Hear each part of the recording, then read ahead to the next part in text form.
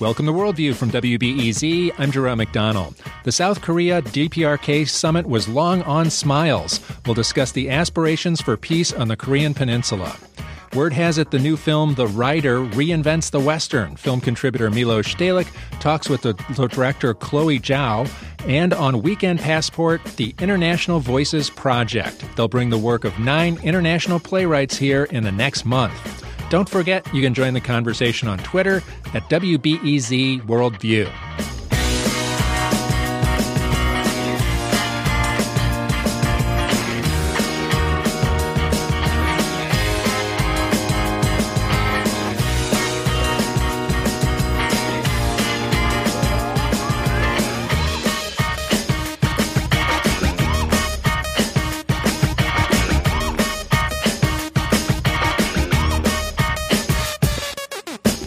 The meeting between the leaders of South Korea and the Democratic People's Republic of Korea went off with precision and pomp. Here is how CNN International described it.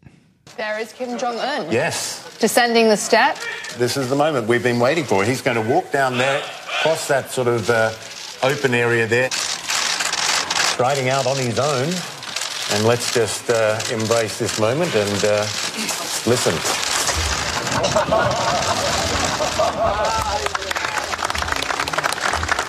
Kim Jong-un and Moon Jae-in together on the southern side. An extraordinary moment coming across, shaking hands, and then that step across the concrete.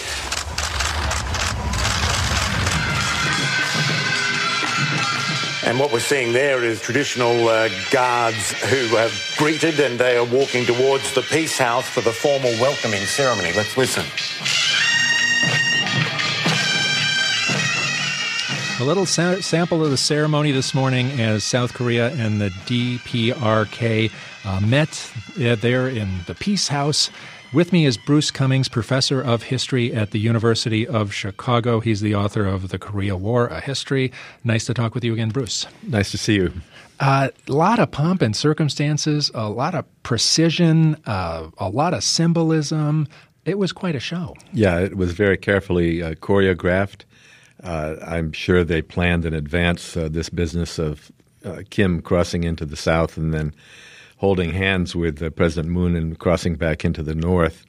The final display was almost like the Winter Olympics when the four of them with their wives sitting up there and fireworks going off and all of that. It really seemed to go off without a hitch. And I have to say it was a very impressive display. It was more, I think, more so than even the first summit in 2000 with Kim Dae-jung and Kim Jong-il. They even planted this pine tree, which is as old as the armistice itself. That was quite a thing. What I was surprised when I heard about them doing this, and then I saw the size of the pine tree, and it is pretty darn big. Yeah, pine trees are very much a part of Korean lore, Korean culture. They have a whole variety of them, and there are a million songs and poems and so on about pine trees. And both leaders shoveled dirt or earth from Whitehead Mountain, Paektusan in the north, which is the sort of legendary birthplace of the Korean people, and Hallasan, Halla Mountain on Jeju Island on the south, which is they're as far away from each other as you can get and still be in Korea. And that was a nice symbol of their desire for reunification.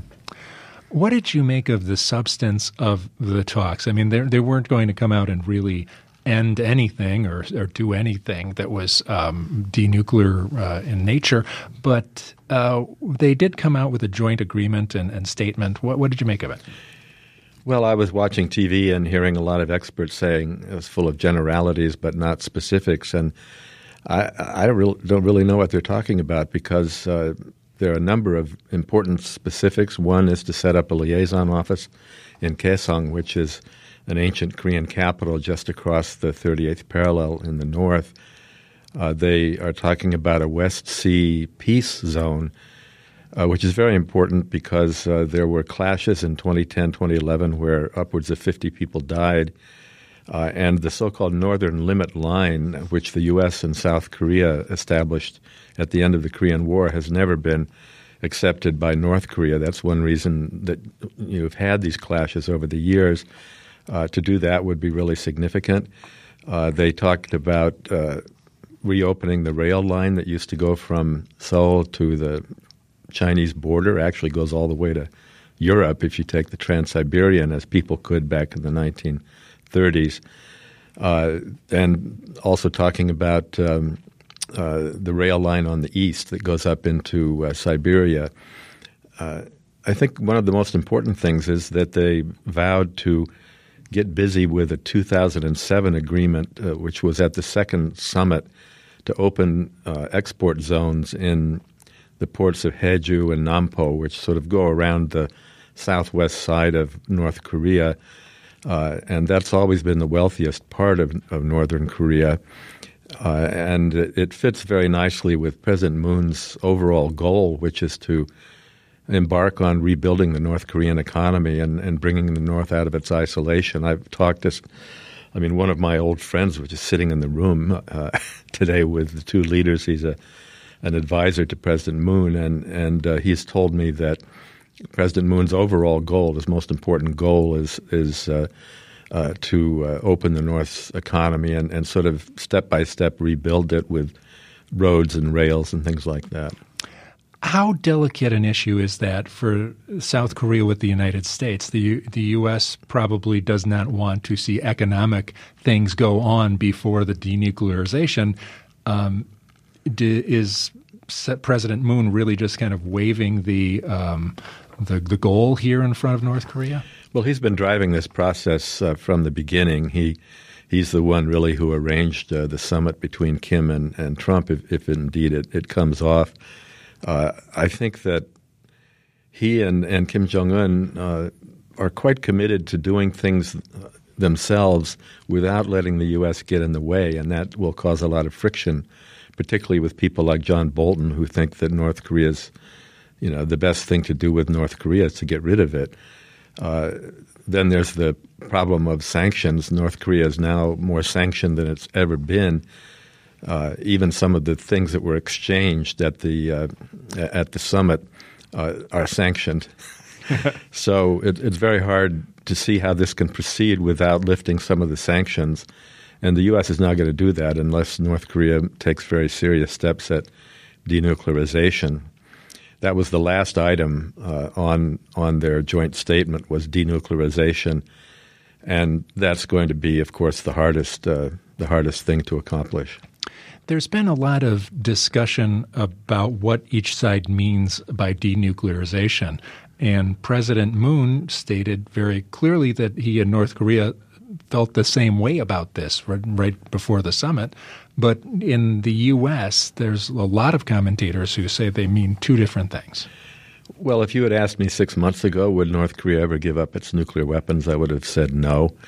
But Kim Jong-un has made commitments, starting with his New Year's address, that go in the direction of getting rid of the nukes and the missiles. I know that when people get down to brass tacks and actually start negotiating, North Korea always operates on a tit-for-tat basis. They will not do anything unless they're rewarded by the U.S. step by step. But contrary to what many people think, North Korea did freeze all of its plutonium for 8 years back in the 1990s. And I think there's a momentum here that, it may be that Kim Jong-un is really telling the truth when he says they're in a position of strength. They have demonstrated that they can make huge nuclear weapons and launch ICBMs that can go 8,000 miles. And as William Perry, the former defense secretary, said, we're never going to know if we've got every last nuclear weapon and missile. So there will be that ambiguity no matter how denuclearization happens. But it does seem that he's quite serious this time. I'm talking with Bruce Cummings, professor of history at the University of Chicago, the author of The Korean War, A History, amongst other books. And if the United States, at the same time this is happening, we've got President Macron of France coming in and saying, well, I think Trump's going to pull out of the Iran nuclear accord. Why would the head of North Korea decide to move forward with with the U.S. having this mercurial kind of behavior? Well, the next 2 weeks are going to be very interesting because both Macron and the German leader Angela Merkel are both coming to Washington with the prime goal of getting Trump to stay in the Iran nuclear deal. And it's absolutely true that if he backs out of it, that will not give much of an incentive to North Korea to go forward with a similar deal. But North Korea has been negotiating with the U.S. over its nuclear program since 1991. There's just an enormous history. And I think the North Koreans are going to do what they want to do regardless of what happens in Iran. If they think they can get a deal out of Trump, I think they'll push for it. I noticed that Nicholas Eberstadt had a piece in the New York Times the other day where he was really skeptical about past negotiations with the North and the long history, he says, should lead us all to believe that the North is not going to cut a deal and they're going to, back down at the last second. He says that, that the denuclearization thing is not the same. They're not on the same page. What do you make of the criticism that that this is the sucker-born every-minute diplomacy that he says it is? Well, I think it's one thing for Nick Eberstadt to say this in the New York Times. I mean, I was wondering why the Times chose to run that particular piece this week. He called it a phony summit, a phony peace deal. Said that North Korea's real goal is a military takeover of the South, as if it's still 1953. I don't know how the North is going to do that when the U.S. would nuke them if they tried it. Eberstadt wrote a book 20 years ago called The End of North Korea and was one of the loudest people in the 90s predicting a North Korean collapse. He sees North Korea as a little Soviet Union. He really, I don't think, understands North Korean history at all. But I'd like to see an op-ed from him explaining why he was so wrong 20 years ago. But the more important thing is that John Bolton, the national security advisor, was interviewed by the New York Times during the Bush administration when he was the ambassador to the UN. And the Times said, what is the Bush administration policy toward North Korea? And he strode over to his bookshelf, pulled off Eberstadt's book. He says, that's our policy, the end of North Korea. And it seems like South Korea is very familiar with John Bolton. I was reading some of the South Korean papers, and they were very keen on the meeting that John Bolton had with a South Korean official before the summit. They felt like the South Korea was really getting its ducks in a row with this guy who they referred to as wrong about the Iraq War and sees everything as a military issue. Well, I don't really have much sense of what John Bolton's role is yet in the Trump administration. They say he's being quiet and pushing papers around coordinating things the way a national security advisor ought to do. The real wild card is Donald Trump. And on the positive side, he's a maverick. He wants apparently a deal. He says he's going to end the Korean War. He has no ties to the Washington foreign policy establishment, unlike almost any previous president. And so it could be that a completely unpredictable situation a year ago might come forward in which Trump and Kim Jong-un, also a maverick, would actually make a deal that would be in the interest of peace in Korea. Let's talk about the idea of ending the Korean War. The Korean War ended with an armistice agreement between four armies. And people say it's the hardest negotiated armistice of all time. It took 2 years or something to negotiate that. It did take 2 years from 1951 when the war could easily have ended. You had 2 more years of very bitter fighting in which millions perhaps died, basically to get the deal that could have been gotten in 1951. There was supposed to be a peace treaty negotiated at Geneva in 1954. John Foster Dulles was Secretary of State, and he famously came to the meeting and refused to shake hands with Chinese Prime Minister Zhou Enlai. And he had no intention whatsoever of making a peace treaty. I actually interviewed his deputy, Hugh Alexis Johnson, many years ago, and I said, how do you prepare for a conference when you know you're not going to do anything? And he says, you get your papers together, you make sure Syngman Rhee, the South Korean president, doesn't make a mess of things, and you just go forward and do nothing. And that's what happened. It's very unfortunate, really, but you're right. We still are in a suspended belligerency on the Korean Peninsula. Do you need China was a signatory, to get out of this armistice and into a peace deal? You need China, the U.S., North Korea, and South Korea. Yeah, today there was news about either a three-way conference between the U.S. and the two Koreas or a four-way conference with China, and I'm sure the latter is much more likely. I think Kim Jong-un was very smart to go to Beijing and make amends with Xi Jinping in what was also quite a remarkable meeting and keep him informed.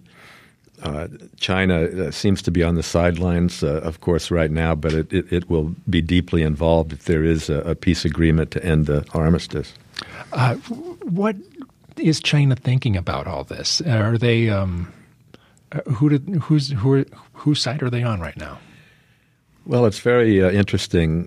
Kim Jong-un's one of his most important recent statements was to say to President Moon that he didn't necessarily demand the withdrawal of American troops from South Korea. North Korea has been demanding that since the 1940s in their propaganda, but at the 2000 summit, Kim Jong-il told the South Korean president that he told him the same thing. And I've thought for a long time, going back into the 90s, that what North Korea wants is for the U.S. to somehow bail it out. After the Soviet Union collapsed, its only big power guarantor is China. And I think it would like a situation where it could play Washington off against Beijing like it did with Moscow and Beijing during the Cold War. But this idea of leaving American troops in the South while the two Koreas reconcile, I think is very worrisome to China because it would essentially keep the United States in the middle of a balance of power in Northeast Asia. And it's also, I think, deeply in the American interest to do that. In 1998, when Kim Dae-jung visited Washington, Secretary of Defense William Cohen said that we are going to keep our troops in Korea even after it's unified. And I remember looking at that and reading it twice to make sure I saw it right. Nobody paid any attention to that, but that was certainly the goal then, and I think it's the goal today. The U.S. is not going to pull its troops out of Korea. Can China show up at armistice talks and say, we want the U.S. troops out? We're the ones who want the U.S. troops out. They can certainly say that, but I don't think it's going to happen. What worries American officials in Washington is that if our troops are withdrawn, that the natural tendency would be for both Koreas to gravitate toward China and against Japan. And the whole idea of a U.S., Japan, South Korea alliance would go up in flames. I don't think that's going to happen, but that is a legitimate worry on the part of China, on the part of the U.S. I saw that Jimmy Carter said that he thinks what North Korea wants is a security guarantee. Is that the size of it? I think that's going to be very difficult because the Clinton administration gave a security guarantee to North Korea in October, November 2000. You may remember Madeleine Albright went to Pyongyang and met with Kim Jong-il at that time. And they issued a statement saying neither country would have hostile relations to the other. And then in comes George W. Bush and instantly establishes hostile relations with North Korea. And I remember reading the North Korean press at the time, and they said, what, can't the U.S. keep solemn diplomatic agreements? How can they just rip this up? So I don't think the North is going to be satisfied with just words like that. I think they're probably going to demand that the U.S. keep nuclear weapons away from Korea and not intimidate them with B-1 bombers from Guam, things like that, which I actually think are perfectly reasonable. You can't expect North Korea to give up its nukes if we're threatening them with our nukes. Well, we'll see if All the sides can overcome all the different broken deals that they've had over the years.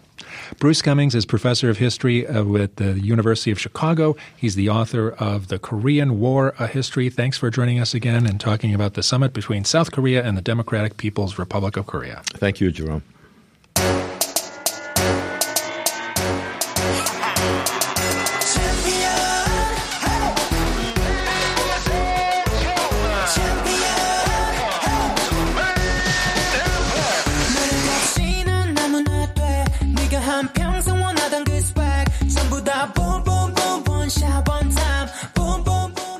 Coming up after the break, we'll hear about a new film that reinvents the Western. I'm Jerome McDonnell. You're listening to Worldview on WBEZ.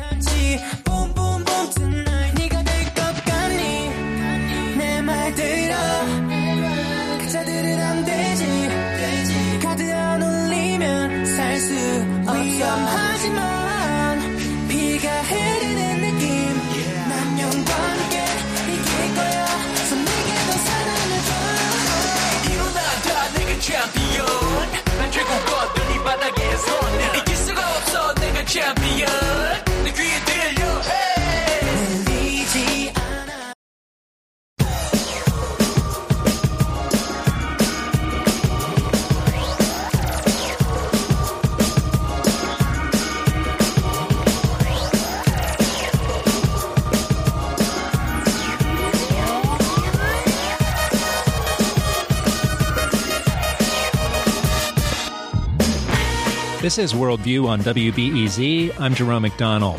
It's time for our film contributor, Milos Stehlik from Facets. Milos interviews the world's up-and-coming filmmakers here on Worldview.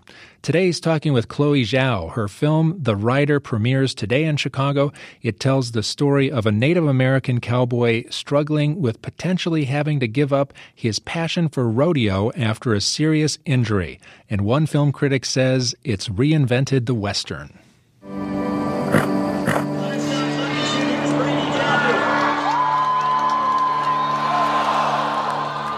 No more riding, no more rodeos. If you don't stop, your seizures are going to get worse. I had to sell Gus, Brady. You can't sell Gus. It's not like you can ride anymore. Who's this? That's Apollo. Wow, that's amazing. A horse that never had nobody on his back before. Where are you going with that? I'm going to the rodeo. You don't need to go ride today. I'm entered and I'm riding. Go kill yourself then. So, Chloe, The Rider is kind of a big point in a very long journey, from Beijing to high school in London to political science study in Massachusetts, and then to the Lakota Pine Ridge Reservation in South Dakota. So how did that journey begin and why? Oh, how long do you have? That's a long one. Well, there's a lot of similarities between Beijing, London, New York, LA, and the cities. I have always lived in cities, and then that shift was more that I wanted something different for myself at first. You were going to film school in New York, and then and you were facing making a film, like a diploma film, or? Yeah, it's time to make a feature after 3 years. I knew there wasn't one for me in New York, and I knew I wanted to go west somewhere on the plains, and not necessarily the desert or a mountain. I wanted to go to the plains. And then around that time also, there was a lot of report on Pine Ridge about all the struggles young people were going through at the time. So I remember seeing a lot of images, and within those images, there's a lot of contradicting messages, quite complex and interesting. So that's how I took my first trip there. And this fascinated you, and this gradually grew into your first feature, Songs My Brother Taught Me, right? Mm-hmm, yes. What was this call to go west? I mean, this is... That's what people do when they're confused about their current situation. Or they're unhappy. They go west, where the sun sets. I don't know. I think growing up in Beijing, I have always fantasized about Inner Mongolia and the plains, and I have visited before, what it means, that kind of open space, as opposed to living in Beijing. And I feel the same way about the Dakotas when I'm in New York. And so what attracted you? Because you got to be very close to those people. They used to call you the Lakota girl with a Chinese last name, which was pretty funny term. With a weird last name. With a weird last name, okay. Yeah. Yeah. So you stayed there, you talked to them, you got to know their stories. I mean, was this like research? It was first to see, like, this is my place, this is a place I'm going to spend a lot of my next 3 years or however long it would take.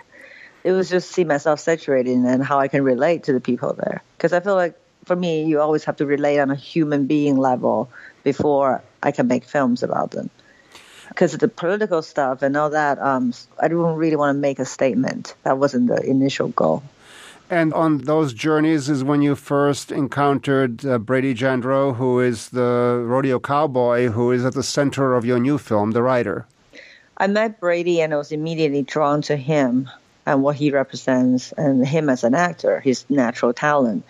He's a non-professional, but I thought I discovered a talented young actor in him. And then a year after I met him, he got injured at a rodeo. But I was trying different other stories on him, and nothing really worked. When he got injured, we realized that this is a story to tell. At the very beginning of the film, he is this rodeo cowboy who had a very severe injury. But it seems like that he's dealing with a lot of complex issues. He has a sister who is disabled. He has a friend who was severely injured, Lane, who is in rehab. The whole issue of his not being able to ride, being told that by the doctors, is a big issue for him because that's a question of his identity. And then, of course, there's his father, who is kind of this older generation. So that's a lot of levels that this one character is dealing with. Yeah, I think young people out there, they mature pretty quickly. They get into the real world quicker than when I was growing up at his age. When I shot the film, he was 21-year-old. It was very young. And by the way, some of that stuff is fictionalized. His dad is a pretty good dad. He's not, he made mistakes, but he's not like that in the film. Lily, she just has autism, but she's the one that keeps the household together. She's the one that cleans and put everybody's stuff away. So they're not really trouble to Brady. But I think that the biggest thing is his own brain injury, which is something that's not just a physical injury, but, it messes with your emotions. But you said someplace that the people there don't have a lot of options, and that also the hardest part for Brady in real life is when he goes to work in a drugstore. And so it's the first time that he's really in a closed, ordered environment. And so there's that option of keeping freedom and living off the land rather than going the traditional way. That's still an issue. Hardest thing for him to film. In real life, he never did. He went straight back to training horses. He'd rather risk his life to do that than working in the grocery store. But that's not say it's, you can't work at a grocery store. It's just not for him. Right. But it was the toughest day for him to shoot because he hated being in there in the uniform. You're listening to Worldview. I'm Mila Stalik, speaking with filmmaker Chloe Zhao, whose new film, The Rider, opens today, set on the Lakota Pine Ridge Reservation in South Dakota. A lot has been made out of the film that all of the people in it are non-professional actors. And in a way, that's a kind of a false rubric because it really doesn't matter. It's really besides the point, isn't it? That's what I believe. Yeah. And just because there are elements of their life that are in the script and in the film, that doesn't really mean anything, doesn't change anything. And also, I think that a lot has been said of the film is about what's been called a toxic masculinity that's in some way imparted to Brady from his father. But the film, to me, seems to be about a lot more than that. It's a lot about empathy, plays a very big part in it. Yeah, back to your first thing you said about the actors and non-actors, Brady still, even though he's gone through similar trauma in his life, but he's still laughing with his fiance on set, and then immediately I have to put him in the role and say, cry, action. He still has to act, even though he might be reenacting some stuff in his life. And I agree. I think the film, it's definitely my intention to have a lot of space in the film where emotional space where people take away what they want to see through Brady's story. My job is to stay intimate to his struggles, and I think people will be able to take away whatever they need. And I do agree that it's definitely have a more universal theme about how you have empathy, even for yourself, when you lose that one thing that you define yourself with. Because the relationships that Brady has in the film with Lane, with Lily, the sister, even with his father, are really very genuine and very loving. There's a lot of tension, there's a lot of struggle, but there's also a lot of love. I definitely see that out there, in a community like Pine Ridge in South Dakota. There's a lot of struggle, there's a lot of issues we deal with. But human beings are, at the end of the day, we see ourselves in each other. At the end of the day, we have to relate to each other that way. And that empathy come out of that. Brady is like that in real life as well. So when I first met him, that was part of the inspiration to capture that kind of genuine connection he has with everything around him, from nature to a horse, to a wild horse, to the people around him. Well, and the horses play a big part because the relationship between Brady, or human being, and horse seems like a very elemental, very deep relationship that you really portray very beautifully. Thank you. A lot of people have also said that this film is part of a Western genre. Were you informed by this? I didn't see this at all, but, were you informed by the Western genre in making this?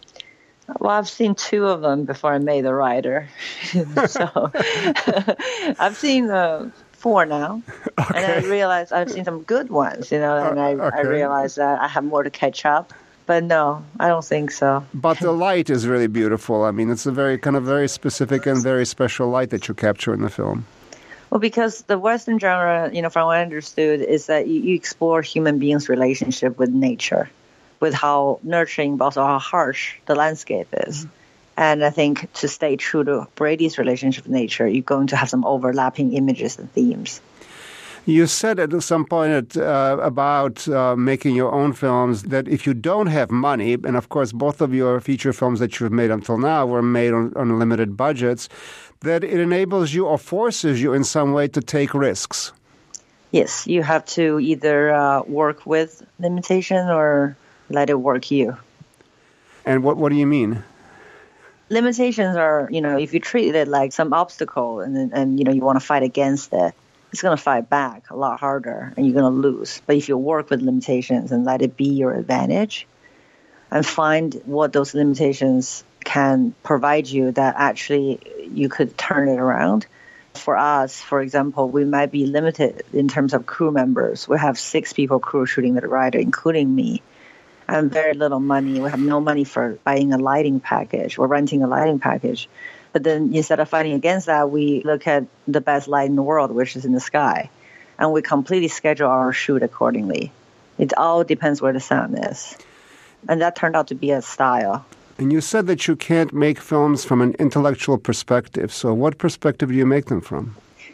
It's more like a gut feeling, more like a connection with another person or a story. I can't go in with some kind of thing I want to say. I have to feel like I can connect to this subject matter on a human level. What should people take away from watching The Rider?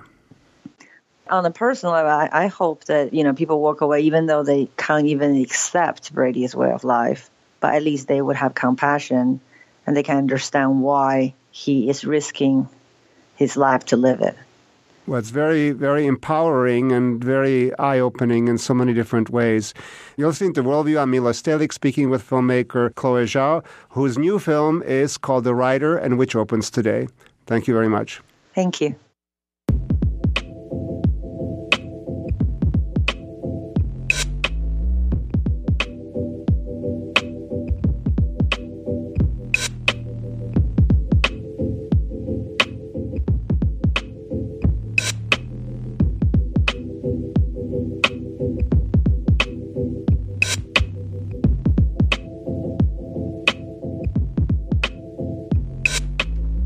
You can see The Rider at the Music Box Theater and the AMC River East 21. Coming up after the break, we'll talk about the International Voices Project. I'm Jerome McDonnell. You're listening to Worldview on WBEZ.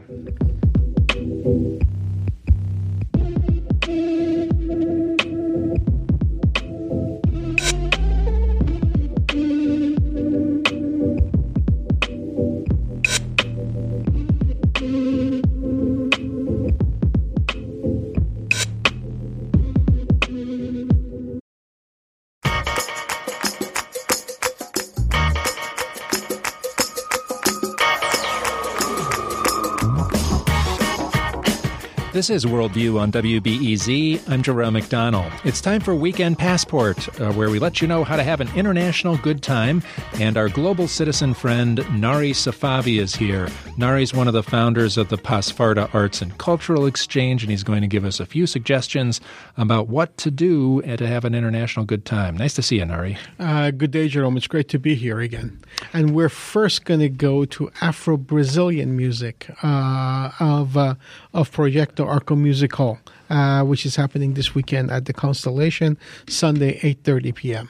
This is a super fun, interesting instrument and music. We had these guys in about a year ago. Exactly. And Gregory Bayer, a professor at NIU, has created a universe of people who play the berimbau.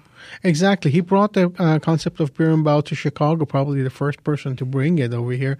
And now he's trained a group of people who play this, and they play it quite well. It sounds really interesting when you listen to it. And he's created a culture of berimbau, I guess, here in Chicago, and they have regular performances.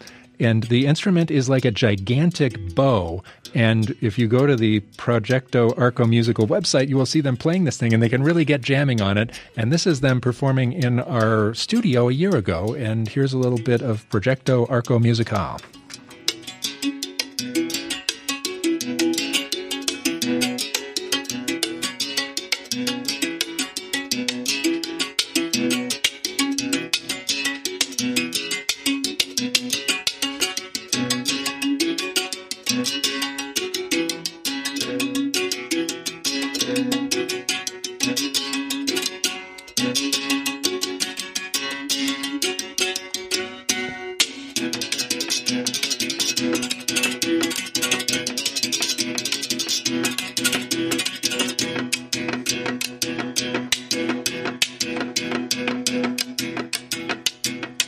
That's Projeto Arco Musical. They'll be at Constellation in Chicago on Western Avenue Sunday at 8:30. And when you get like 4 or 5 or 6 of those bows going together at the same time, you really get a big jam going. Yeah, I guess the sound becomes much bigger, and it's actually it can be quite a Zen experience, actually.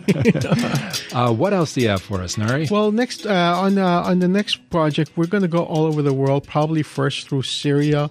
And this is an interesting project that's been going on in Chicago for 9 years, International Voices Project, and it has to do with globalizing the influences of theater here in Chicago. Patrizia Acera is here. She's the founder and executive director of the International Voices Project. Great to see you. Nice to see you. Tell us where your idea for this came from and what you're doing here. I am a dual Italian-American, and I was producing in Rome 15 years ago maybe. And I was having a conversation with Roman artists, and they commented that they didn't know that there was theater in Chicago, any. At which point I commented that we probably have more theater in Chicago than the entire country. but it occurred to me that there really wasn't a genuine established exchange of playwrights and plays, playwrights' voices. And that really inspired me to move back to the States to begin this project. And what you're doing is readings. You do international readings and a whole bunch of them from playwrights all over the world. That's right. And this gives Chicago artists and audiences a chance to experience those plays with the goal of getting them into production. You work with different consulates and organizations that help foster the dialogue. Absolutely. I kind of think of it as speed dating for contemporary plays in translation. Well, that sounds like fun. Uh-huh. Yeah, and you work very closely with the great Instituto Cervantes, which is your host and your primary venue for this one. They seem to have, they have a mission for a Spanish-speaking world, but you collaborate with them very closely. Yeah, and they've really been great hosts to us and understand the global vision and really want to be a part of that. That's great. How do you pick the plays? Because if you got the whole world of playwrights to go from, you've narrowed it down this time to Spain, Serbia, Poland, Syria, Finland, French, Canada, India, and Germany. In the beginning, it was more difficult to find plays in translation, to get commissions. Now we have We have translators in most major countries, most continents who send us scripts. We work with national partners through an organization called TINT, which is Theater in Translation, 13 other companies around the country. The consulates now approach us directly. And we work locally with groups like Akvavit, Rasica, companies, Trapdoor, who are committed to work in translation. So it all kind of comes together piece by piece. We also look at what's going on around the world. We look at the politics. We look at social changes, and we look for plays that are responding to those changes. It sounds like you've built a community of people who really appreciate this. Absolutely. We do have groupies, and we love our groupies, and they're at every reading. We're talking about the International Voices Project. They're getting underway in May with their 9th season. Patricia Acera is the founder and executive director. You've brought a friend here, John Green. He's a professor of theater at Columbia College Chicago who's working on a play. Well, nice to meet you, John. Very nice to be here. Explain how you got involved with this. And your play is a very timely one. It's a Syrian play. Yes. Columbia College Chicago is proud to have been associated with IVP since the second year. So we have traditionally staged readings of plays using our theatre faculty, our theatre alums, to work in translation, which is something that we don't often get to do during a normal academic year. This year we're doing something slightly different. We're very proud to be producing a play by Riyad Ismat, who comes from Syria. He has a very, very interesting past. He was the cultural commissioner in Assad's government, and then managed to get out of Syria before everything turned tragically wrong. And his play focuses on the internal family conflicts that the Syrian tragedy has caused, and so it's a very interesting insight into what happens with a particular family caught literally in the crossfire of the Syrian civil war, if you like. Yeah, it's really. It seems like at these places around the world where there is these significant disruptions going on of ordinary life, it seems like the arts in general and theater in particular becomes a venue for people to deal with their issues, the tragedies of their lives. I think so. And it seems to be, unfortunately, these kinds of tragedies seem to be an impetus for production and creativity in these societies. It's really... And how did you come across this play? And I mean, you said a little bit about the writer and his position that he used to have, but is this areas that you actually dig into, try to scout for new ideas and new talents? In this case, I think it's two things. I think firstly, thanks to Patricia, IVP itself has focused more and more on world issues. Like last year, very clearly, the issue of refugees came through either explicitly or implicitly in most of the productions. All of them dealt in some way with outsiders and outsiders trying to find their way in life. Right. With this particular piece, I had the pleasure of working with Riyad on a production of the great Persian epic, The Conference of the Birds. Wow. He was my dramaturg. And in getting to know him, he said, I've also written a number of plays, and I was reading through his selection of plays that he'd given me. And this particular piece, partly because of its brevity, which felt it would fit into the time slot for an IVP project, but also because of its focus, and its topicality, sadly, meant that I felt that this would be a perfect fit for IVP as the series develops into one that has the confidence to look at, as you say, global issues. And I think one of the joys of IVP is that we can just focus on the themes that the playwright gives us. It's a reading, so although we lose the production element, we can focus clearly on this is what this playwright is preoccupied with at this point in history.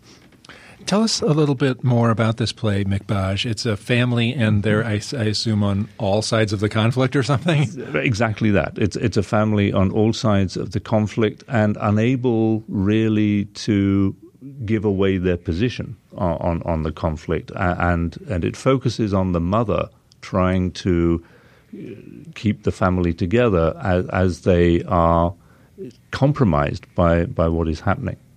To say more would give it all away, but yeah. No talk politics at the dinner table. Right. Let's start right there. That's right. Yeah.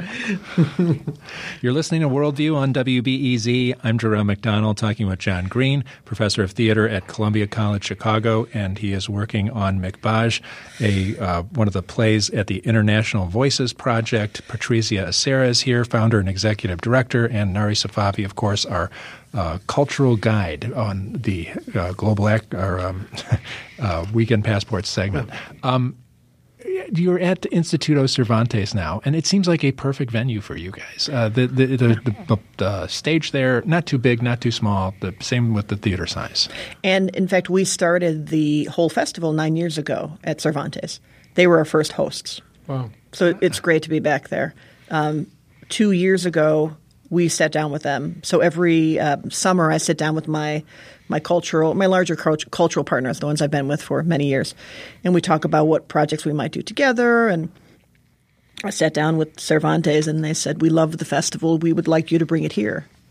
I said, "The whole thing. That's quite an undertaking." And they said, "Yeah, we feel like it's a great fit for our audiences. It's very centrally located for your audiences, and it'd be a great dynamic."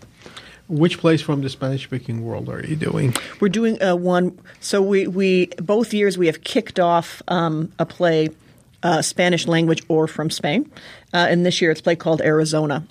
Okay. Which is about Spaniards looking at the situation in our U.S. Arizona from outside. Looking at the ideas. So the wonderful thing about someone looking at issues in another culture is they can really focus on issues and not politics.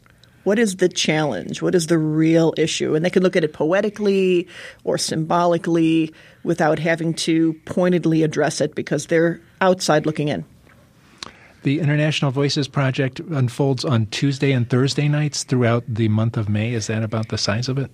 Most Tuesday, Thursdays. We run May 1st through the 31st, and it gets a little wonky toward the end, but roughly Tuesday, Thursday. And tell us about some of the other plays. You've got we've discussed 2 of 9 more that there are. That's right. So we partner again with some of our regular partners with Trapdoor, who's bringing a great Polish piece with an author they've worked with before. Aquavit is also repartnering. And Aquavit has been producing a lot of their work from the festivals. That's kind of exciting. Rasica has a great script called A Muslim in the Midst. What's interesting this year as I kind of look across it, a number of these plays are plays we've had for a couple of years, and now we're finally getting to do them. We love them, but then something bumped them out of the rotation, and we're getting to visit them. A great German piece that we're doing with Vitalist. So lots of intriguing stuff. But it always has a sort of political edge, a world consciousness, which is interesting. Do you feel like you know the international theater world better than anybody on the planet right now? I feel like I know the challenges. And that's knowing the challenges and being able to solve them are 2 different things. But I feel fully aware of it. And I imagine you just feel fully engaged in what the planet is thinking about things. Absolutely. And now that more national partners here in the States get together and exchange these plays and talk about them, I feel like we're entering into a larger family where the conversation can get more interesting. Well, I hope a lot of people get out and get to enjoy the International Voices Project. Patricia Acera is the founder and executive director of the International Voices Project, and John Green is professor of theater at Columbia College and worked with Syrian playwright Riyad Ismet on his play Mikbaj at the International Voices Project. And when does that one go? That's May 10th. May 10th at the International Voices Project, next Thursday. And thanks a lot to Nari Safavi, our global citizen, for another fine edition of Weekend Passport. was great to be here again. Monday on Worldview, we will talk with more artists, and this one is a globally known, well-known guy. Ai Weiwei will be on the show Monday. He's doing a whole mess of things in town this weekend. He's at the Humanities Fest. He's doing an event on Monday night, and we will chat with him here on Worldview on Monday. Hope you can join us. Worldview is produced by Steve Bynum and Julian Haida. Thanks to Galilee Abdullah and Anna Waters for production assistance. Mike Gilmore engineered. I'm Jerome McDonnell. You've been listening to Worldview on WBEZ.